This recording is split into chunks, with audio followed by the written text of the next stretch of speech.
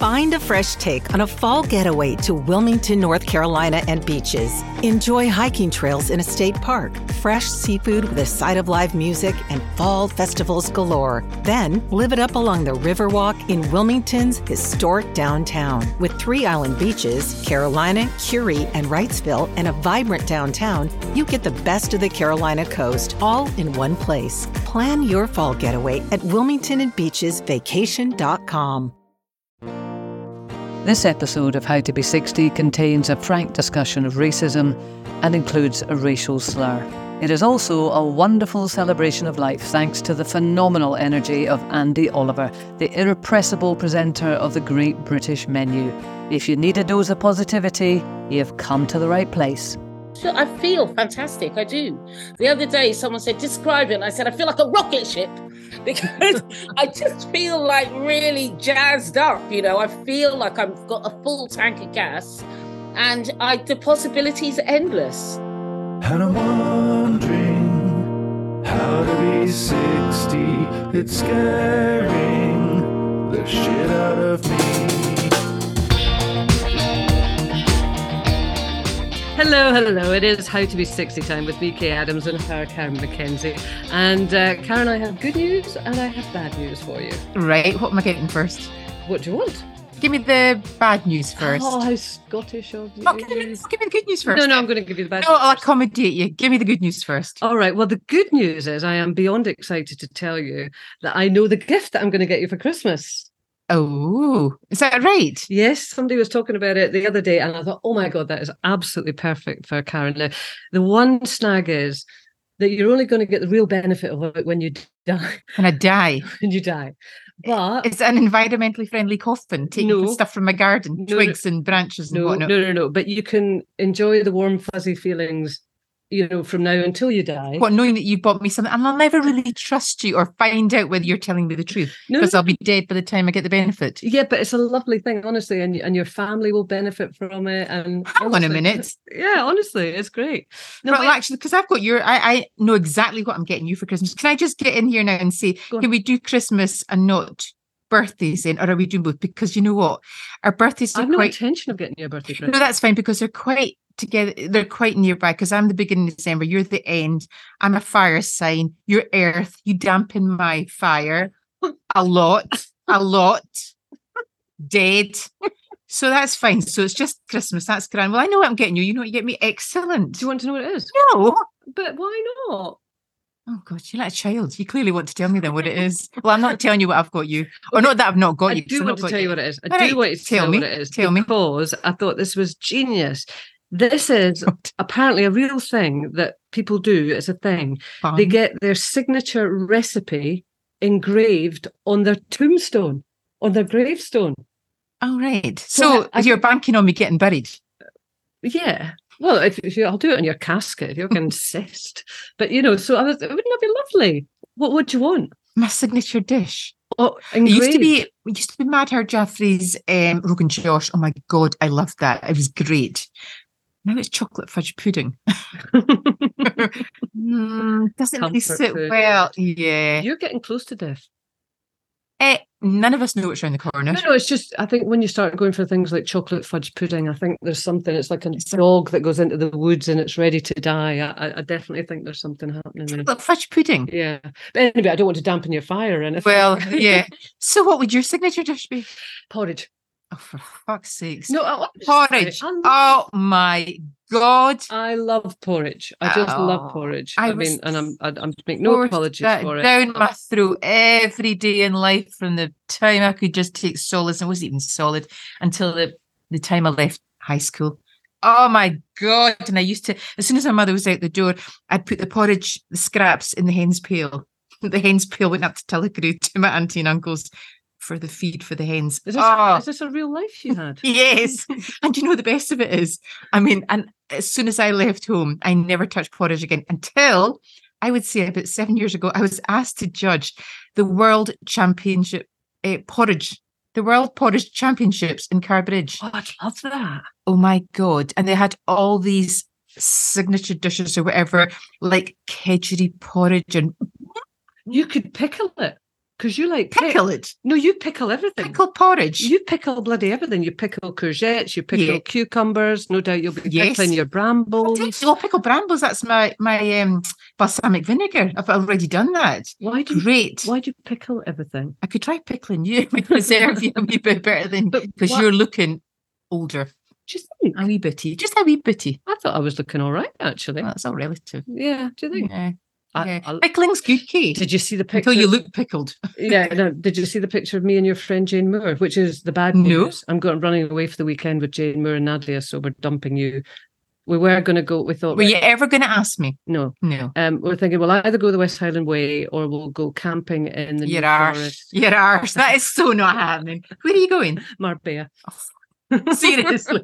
I hope you don't burn. Now, Andi Oliver is with us today. I'm just thinking, I'm sure you'd benefit from me coming along to Marbella with you.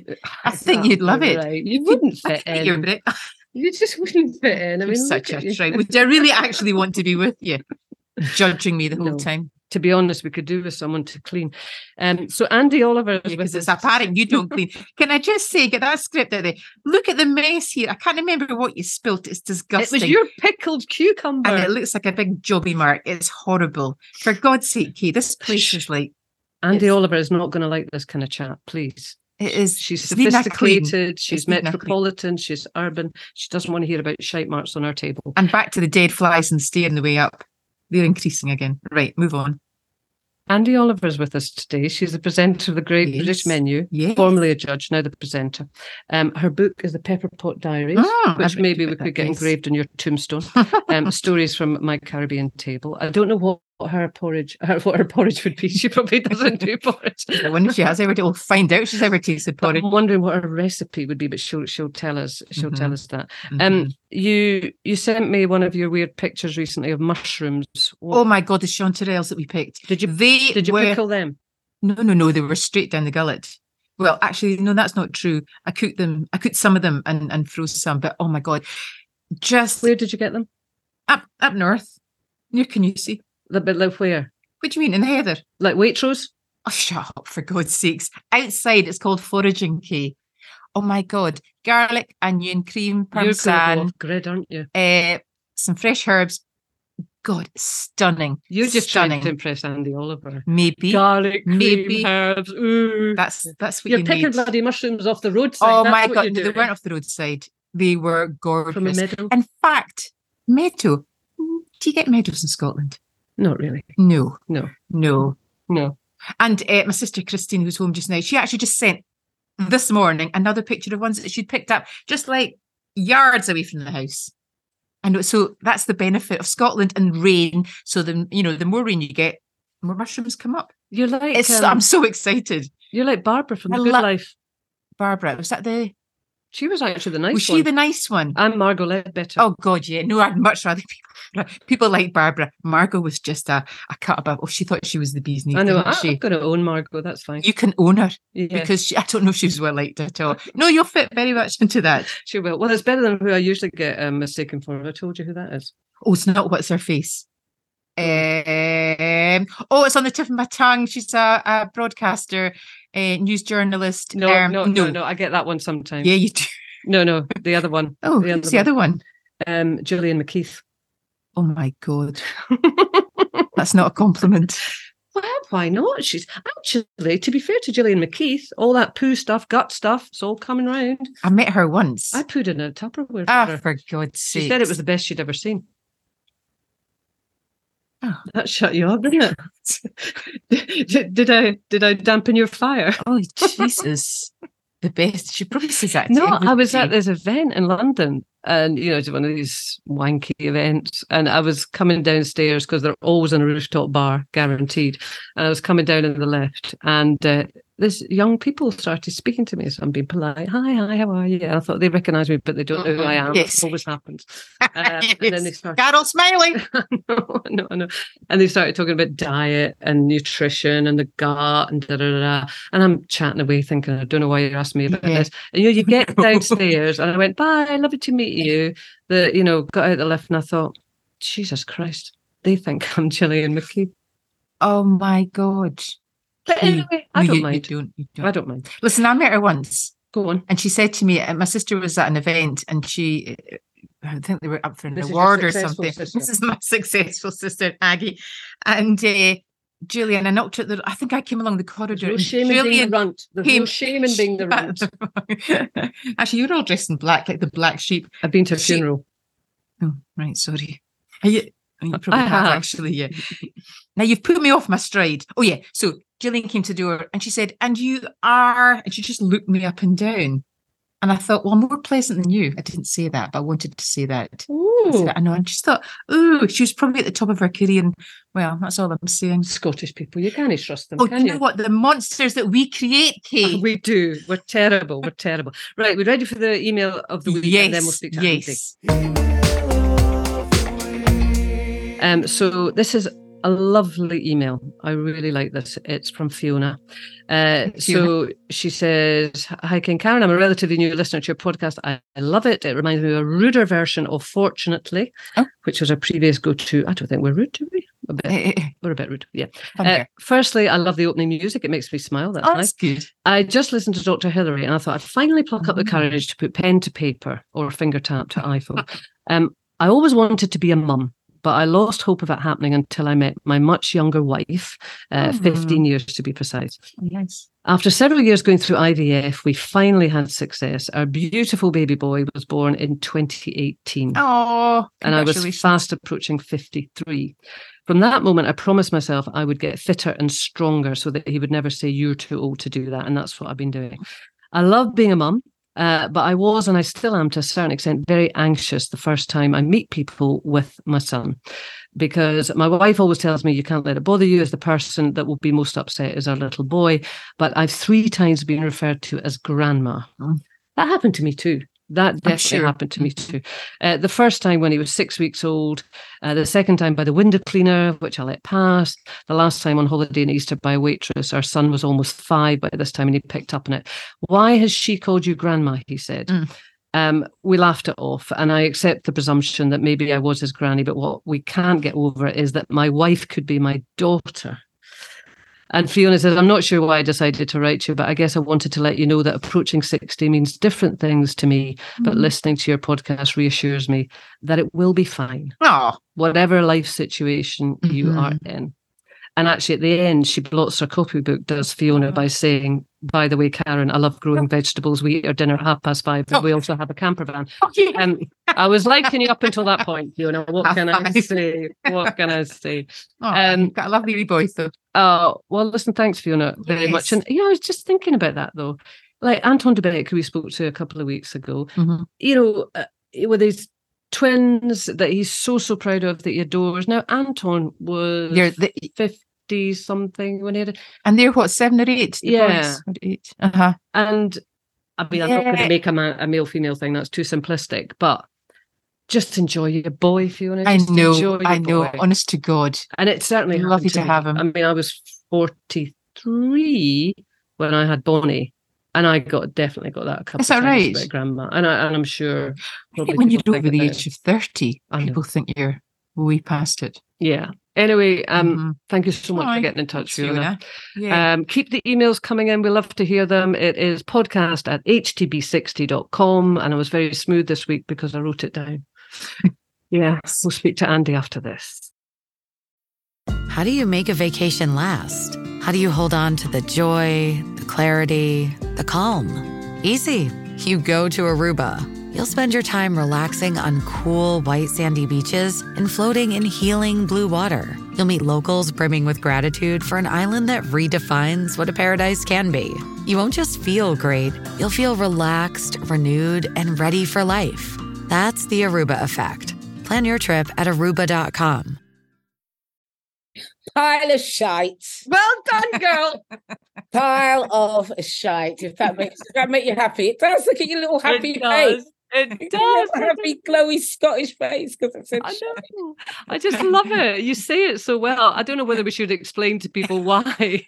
Well, my best friend is Scottish, and I didn't even realise it was a Scottish thing. Actually, I just say shite. Or Did I? No. English people tend to say shit.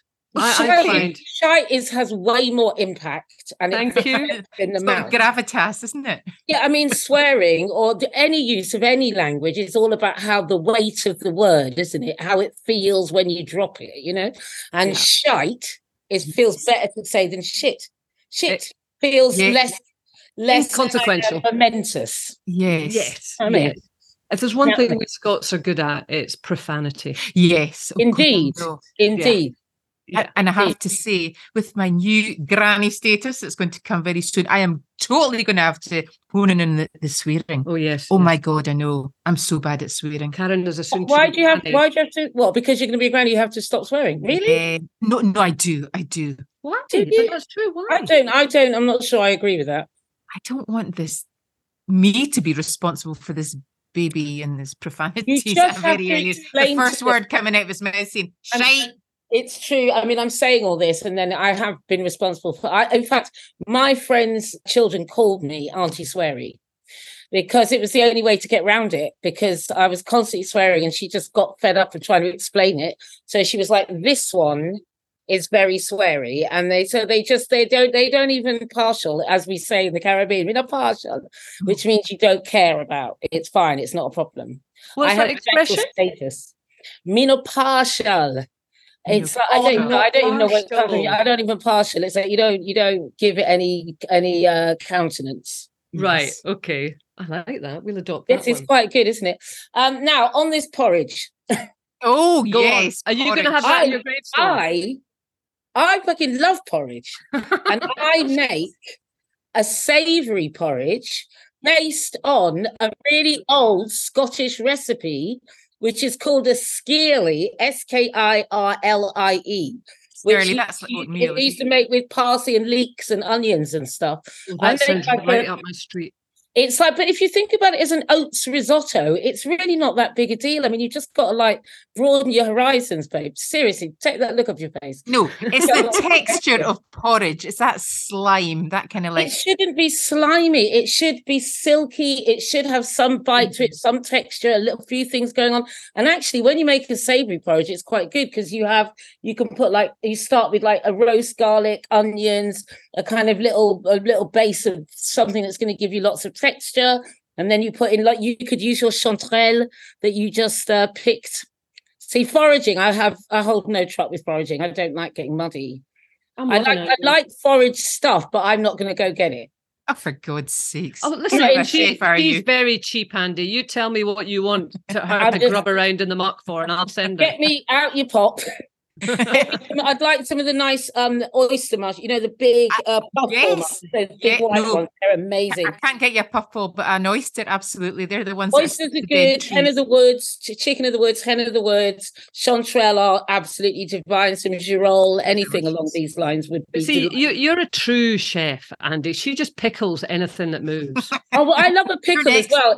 I love a pickle. So you could. Seriously, I'm going to start sending you porridge recipes. Just what I'm saying. You don't even waste your time. Yeah. I think you missed the bit that force-fed from the minute I could eat. Roast pumpkin porridge is banging. Loads of parmesan. It's delicious. It's only the parmesan would make that tasty. I've converted everyone in my family. Everybody I know loves it. It's a thing, and I like it. I like oatmeal. Maybe it's just the word porridge. It's the word porridge. You've got PTSD. You've got porridge traumatic stress disorder. You've spot on there with that one. So this podcast is called How to Be 60. Indeed. It's kind of inherent in that, just in terms of the way we tend to talk about aging, is that people are slowing down or there's a negativity. And it's interesting, that email I thought from Fiona, in that she's feeling the negativity of being an older mum. But I just don't get that energy from you, that you feel that older equates to, sort of settling down, the sun setting. You seem to be full power. I seem to be having the opposite experience that a lot of women and men, I guess, have, where they start to feel less and less visible the older they get. I have become more visible the older I get, and I feel more like I have the right to take up space more. I feel more confident. I feel more settled in my own skin. I feel like I can stand up in my own shoes and take the large strides down the road and breathe. I call it breathing the good, clean air at the top of the mountain. Do you know what I mean? That feeling like I'm just like filling my lungs with the good stuff. And it's fantastic. You know, I guess in some ways that, you know, luck has been involved, but I do believe that you can draw in what you put out into the world. I mean, you know, I was very depressed when I was much younger, and I feel like I certainly attracted more depressing shit. Do you know what I mean? The worse I felt, the more shit came into my life, and the reverse seems to be true. The better I have felt in my life, and the happier I am, the better. More positive, stronger, brighter, more empowering, good stuff comes into my life because I feel like I'm attracting it in. And I turned 60 this year. I turned 60 in May. I just turned 60. I just feel fantastic. I do. The other day, someone said, describe it. And I said, I feel like a rocket ship because I just feel like really jazzed up. You know, I feel like I've got a full tank of gas. And the possibilities are endless. And was the actual day, was that a thing for you, or the number, was that a thing for you or not? Were you already on a sort of I mean, to be honest, I've never really thought about age very much at all. And, you know, when you're younger, people believe you when you say that. As you get older, people go, yeah, sure. But I just don't really allow that many external things to dictate. I don't really like rules from other people very much. And I never have done. You know, I was a punk when I was a kid, you know, for our age group. And, you know, that really appealed to me because I could divest myself of other people's parameters, telling me how to live, which I was finding very difficult when I was a teenager. You know, all this sort of, I mean, I left school when I was 16. I was, you know, everybody was like, you got to stay at school, you got to do this, you got to do that. And I didn't want to do any of it. And I suddenly found a way through. Punk gave me a kind of direction, I suppose, in terms of I felt like I found a tribe of people who would just let me be myself. And that has been my saving grace, really, throughout my life. And nothing's different now that I'm 60. But because I'm 60, people comment on it more. I mean, does that mean that life has been a bit of a fight? Indeed, yes, absolutely. Something of a battle. Definitely when I was younger, I didn't realize I could make active choices about life so much. You know, you get to a certain point, you know, and you've had enough therapy in my case, where I learned that I could say yes and no to situations and decide what I was going to do next. I never really planned very much at all when I was much younger. And I sort of felt like life was hurtling towards me at a rate of knots. And I was kind of, you know, sometimes I get slapped upside the head and think, oh, God, that one really hurt, and get back up again and keep going. Or you'd get smacked upside the head and think, oh, that was nice, or that was horrible, whatever it was. But I never really understood that I could make choices about which path I was going to go down and which, you know, situations I was going to find myself in. Does that make sense? Yeah. Like, well, going back then, you were brought up sort of rurally, weren't you, in Suffolk? I mean, yes. So what did you feel was happening to you that you had that lack of autonomy? Well, Suffolk, it was the 1970s. It was Suffolk.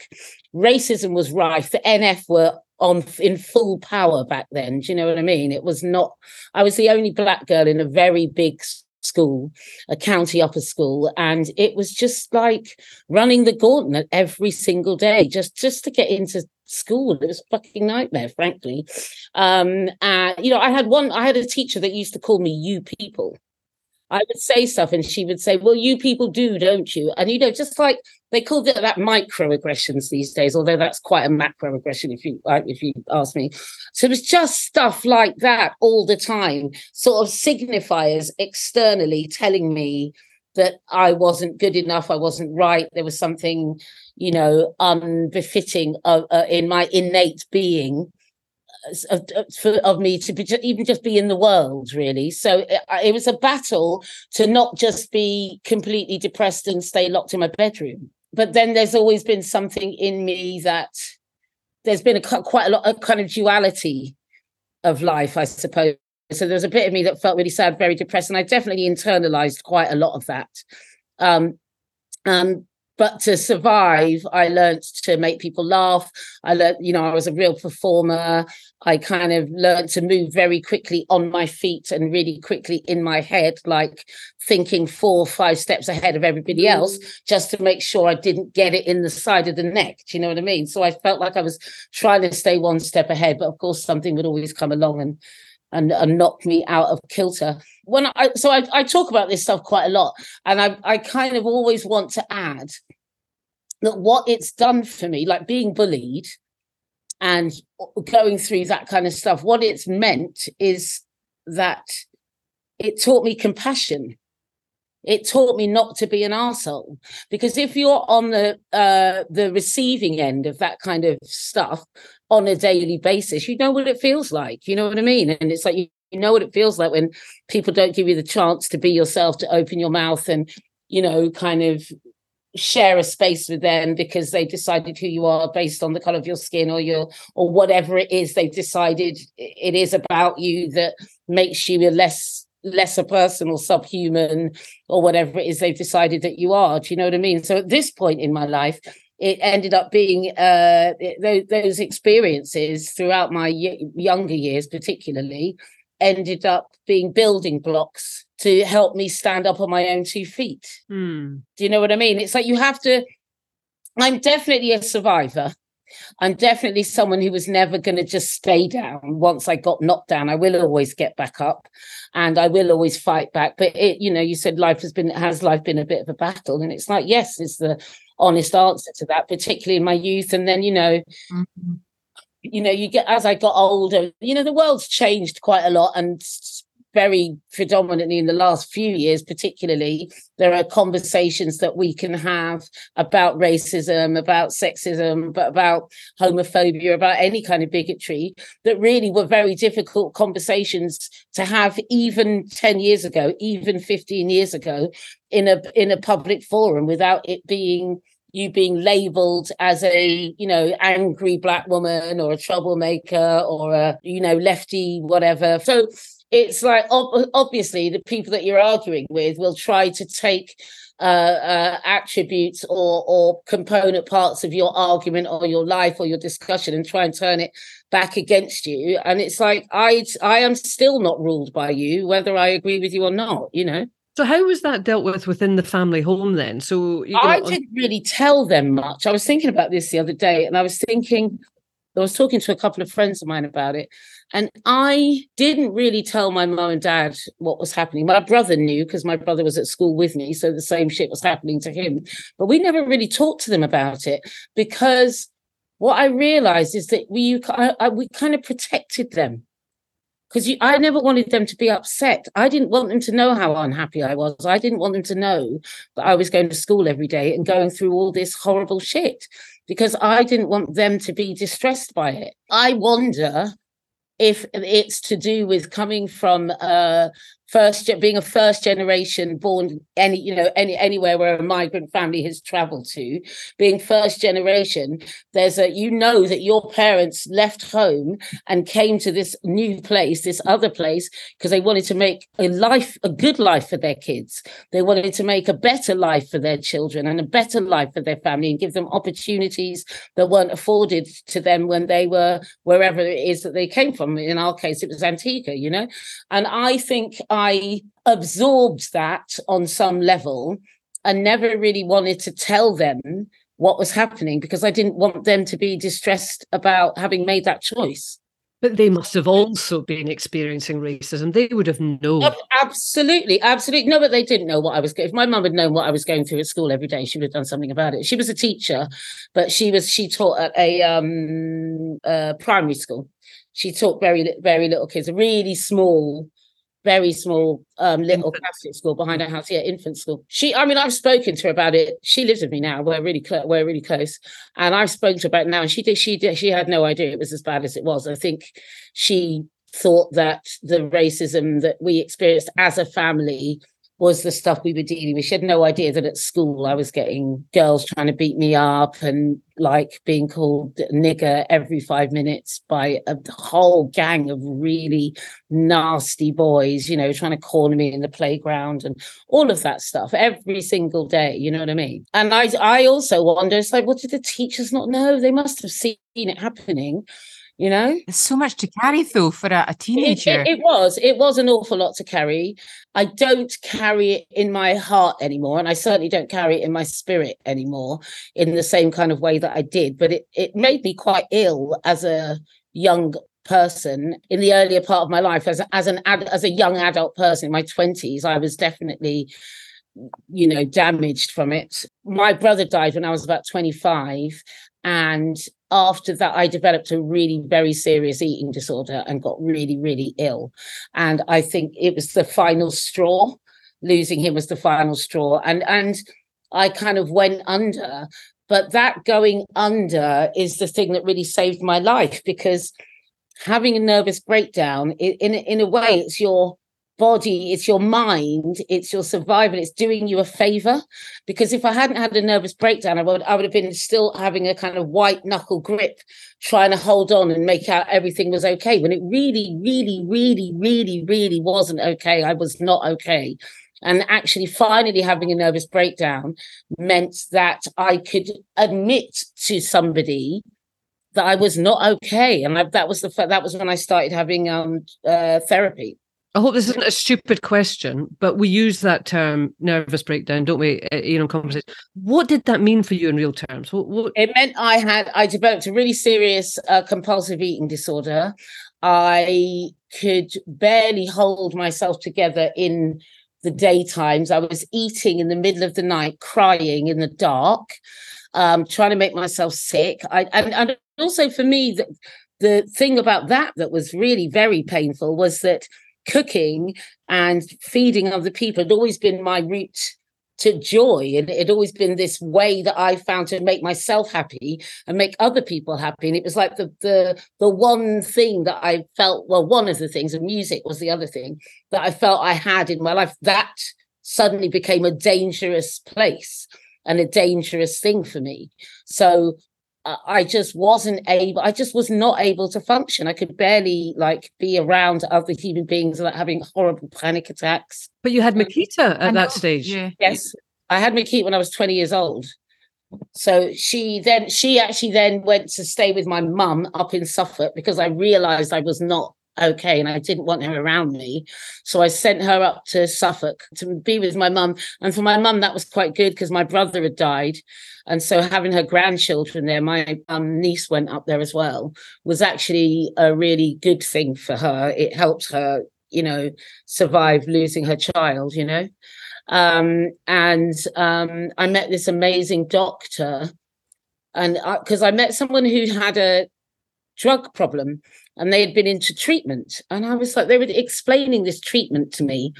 And I thought, God, that sounds amazing. That's what I need.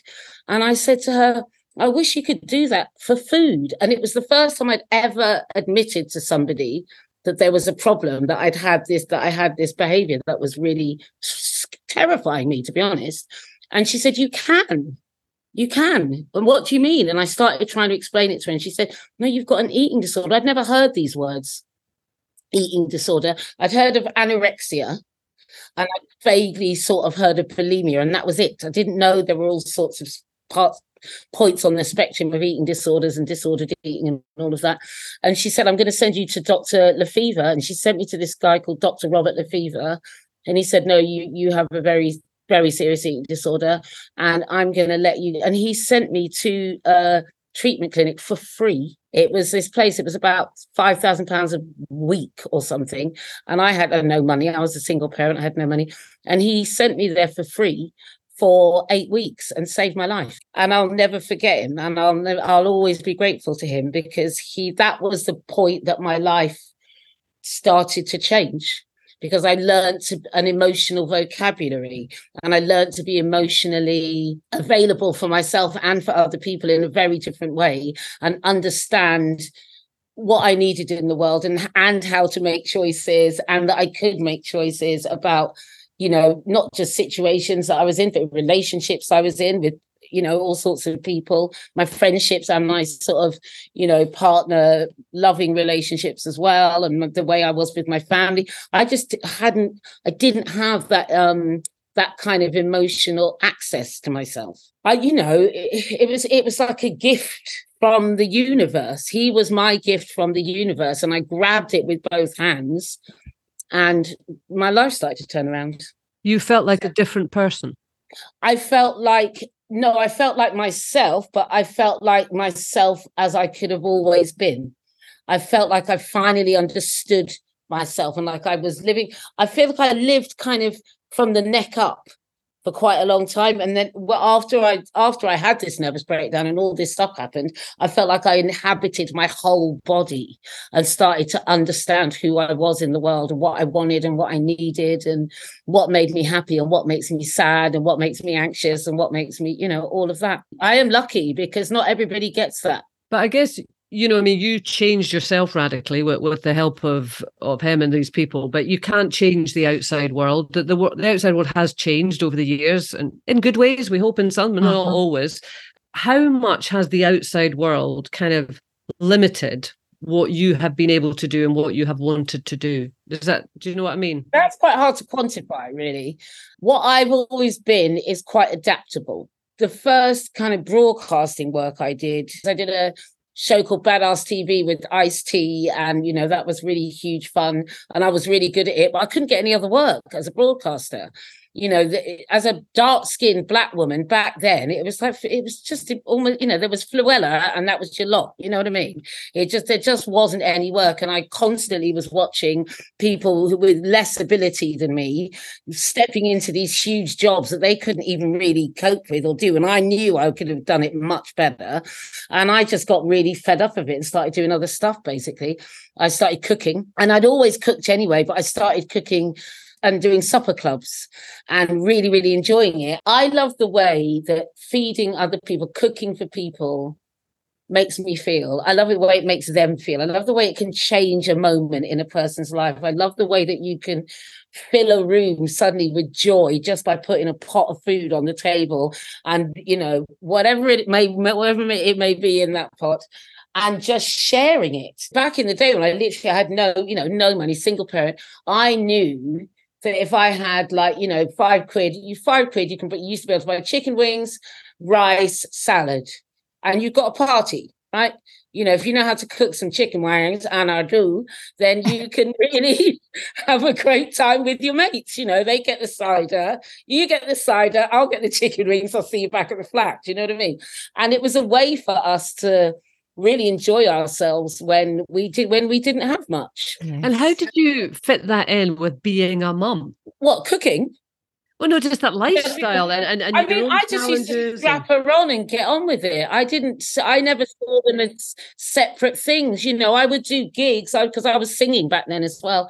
I used to do gigs, and then the sort of stage manager would hold Makita while I went on, did the set, and then come back. I'll strap her back on and go home. I think because I was very young.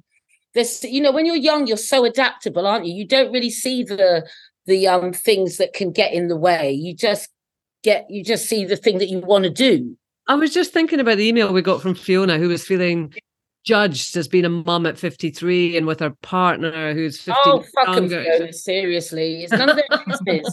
Literally none of their business. Are you happy? Are you and your partner happy? Is your baby happy? Are you really happy? She sounds so happy that they found each other and they made this beautiful baby together. Who gives a shit what other people think? It just doesn't matter.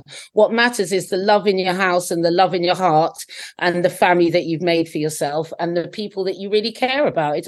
Everybody's got an opinion about everybody else. It's just, they're like ourselves. Everyone has one. No, that's true. They do, but you have spent, and you've explained how you spent a lot of your life being judged. Mm-hmm. So you know what it's like to be judged. So to get to that point where you can say to Fiona, or indeed the world, who gives a fuck, it's a big shift. Yeah. It is a big shift, but I guess for me, it's been a gradual shift. It's like we carry so much extra anxiety. Everything's hard enough already. That's what I realized in the world. Life is not a simple thing. It's already an uphill climb. If you also add the weight of other people's opinions into your backpack, you're never going to get up the hill. Do you know what I mean? You've got to make your backpack as light as possible so that you can get up to the top of this fucking mountain that we're talking about, you know? I have a real policy where I tell people what I feel when I'm feeling it, because I realize that if I let all that stuff build up, like if somebody upsets me, I will just tell them straight away. I don't sort of wait 3 weeks and walk around resenting it, because that's toxic. That stuff's poison to me. Do you know what I mean? And then I find myself like feeling weird and freaked out and I don't know why. And it's like, oh yeah, because that thing happened a couple of weeks ago and I've been walking around. It's been gnawing at my subconscious a bit. You know what I mean? So I have found, for me, I'm not telling everybody that's how they should be, but for me, straight up, straight away, get it out, cards on the table, let's just deal with what we've got to deal with and then move on, is the best policy. Right, I'm loving this. Yeah, it's definitely not about fighting all the time. It's definitely not about fighting all the time. It's definitely, because that's just exhausting. I don't feel in a combative place at all most of the time. I feel pretty relaxed because I feel empowered in my life. I feel like I can make the choices I want to make. If I don't want to be in a situation because I don't like what's going on, I will take myself out of it. But there's a beautiful full circle, isn't it? Because what you described your earlier life as was, you know, it was about you're in war mode and you had to navigate all these hostile situations. For you now, at this stage in your life at 60, to feel that you will choose your situations and you have that sense of agency. I mean, it just must feel like, whew. I mean, that's what I mean. It's fucking great. I'm in a really, I'm a very happy person right now, you know, because I just don't feel encumbered by all of that stuff that held me back for sure when I was much younger. You used an expression earlier on about getting to the top of the mountain. Yeah. Do you feel at the top of the mountain? Yeah, fully. Absolutely. And, you know, and I'm scared of heights, but I do feel like I'm at the top of the mountain. I do feel like the air is good. And I feel like I'm just going to keep going because this is the choice I'm making for myself. The other thing, because I do a bit of research, you never know, your look is really, really interesting to me because it's vibrant, distinctive. A lot of women, once they get to a particular age, start to sort of fade into the background and clothes become more conservative and styles become more conservative. And you are in the entirely opposite. Yes. Is that a conscious decision on your part, or is it just you? It's always been you? It's just always been me. I just love colour. I mean, when I was very depressed, I did go for a couple of years of wearing black all the time. And when I came out of that, I was like, oh God, it made me feel so fusty. It was horrible. And I just don't do it. I do wear, I mean, now I've got orange trousers and a jumper with a big pink star. And you know what I mean? I just orange and green. And I've got orange tracksuit trousers on. Do you know what I mean? Wearing colour makes me feel good. It uplifts my spirit up. You know, in I think it's in Buddhism, orange is the colour of spiritual transformation. Wearing certain colours makes you feel good. Bright colours, red and orange and turquoise and all of, you know, vivid colours makes me feel vivid. I'm laughing in anticipation at your answer to this question, but do you ever feel you should dress your age? Oh, oh God. I don't even know what that means. I hate that shit when people are like, oh, what women over 60, 55 should be wearing. It's like, says who? It's an absurd notion, isn't it? It's an absurd notion. It's a ridiculous notion. I mean, who decided it? Who made it up? Some bloke somewhere back in 1952. Why would I listen to some old dead twat? I mean, I'm just not into it. It's a ridiculous idea. I'm not even prepared to have the conversation with people about it. You're becoming more Scottish by the minute. Big twat. One thing I did buy, and I was talked into it, and I'm sort of quite annoyed with myself for being talked into it, was a pair of shorts that I bought just about a month ago, and they're a wee bit too short. Are they batty riders? Do you know what a batty rider is? No, so a batty is your bum. No, I'm not rider when it cups right around your batty. Does it? Yes, right. No, it doesn't. Have you got a good ass? Have you got a good bum?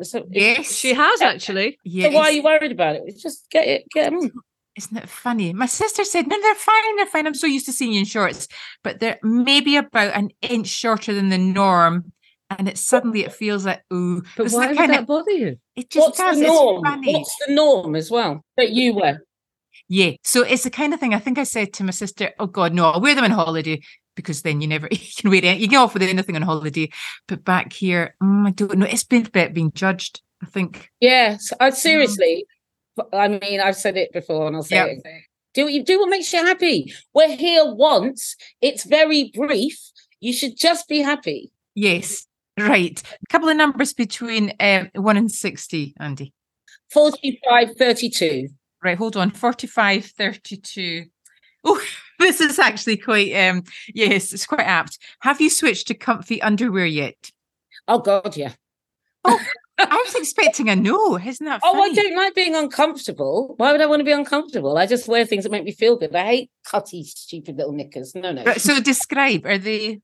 Well, right now I've got like sort of they're red, like shorts, like those nice sort of, I don't even know what the fabric's called. It's some weird new man-made M&S kind of, but they're shorts. I like those kind of knickers. Right. Okay, that's cool. And 30, what was the other number you said? 32? 32, I think. All right, your favourite photograph of you? There's a photograph of me on the roof of my boyfriend used to run this place called Cordy House, and I'm just having the fucking time of my life. I'm just laughing my head off, and I've got thigh-high boots on and a pair of batty riders, actually, a little pair of denim batty riders, and I can't even remember what the top is, but I'm cracking up. And every time I see it, I just remember how I felt inside that moment. Aww. And it was a joyful moment. Yay! Beautiful. Oh, listen, Andi, it's been lovely to spend time with you. Thank you so much. Good. I hope I wasn't too depressing. Oh, God. The opposite. Lovely. The opposite. 100%. Thank you so much. It's lovely to meet you both. Thank you for having me. Next week on How to Be 60, he found stardom as Arthur Daly's nephew in the 90s hit Minder, which regularly attracted audiences of more than 15 million. Gary Webster's had his fair share of ups and downs since then, but he remains ever optimistic as he approaches the Big 60.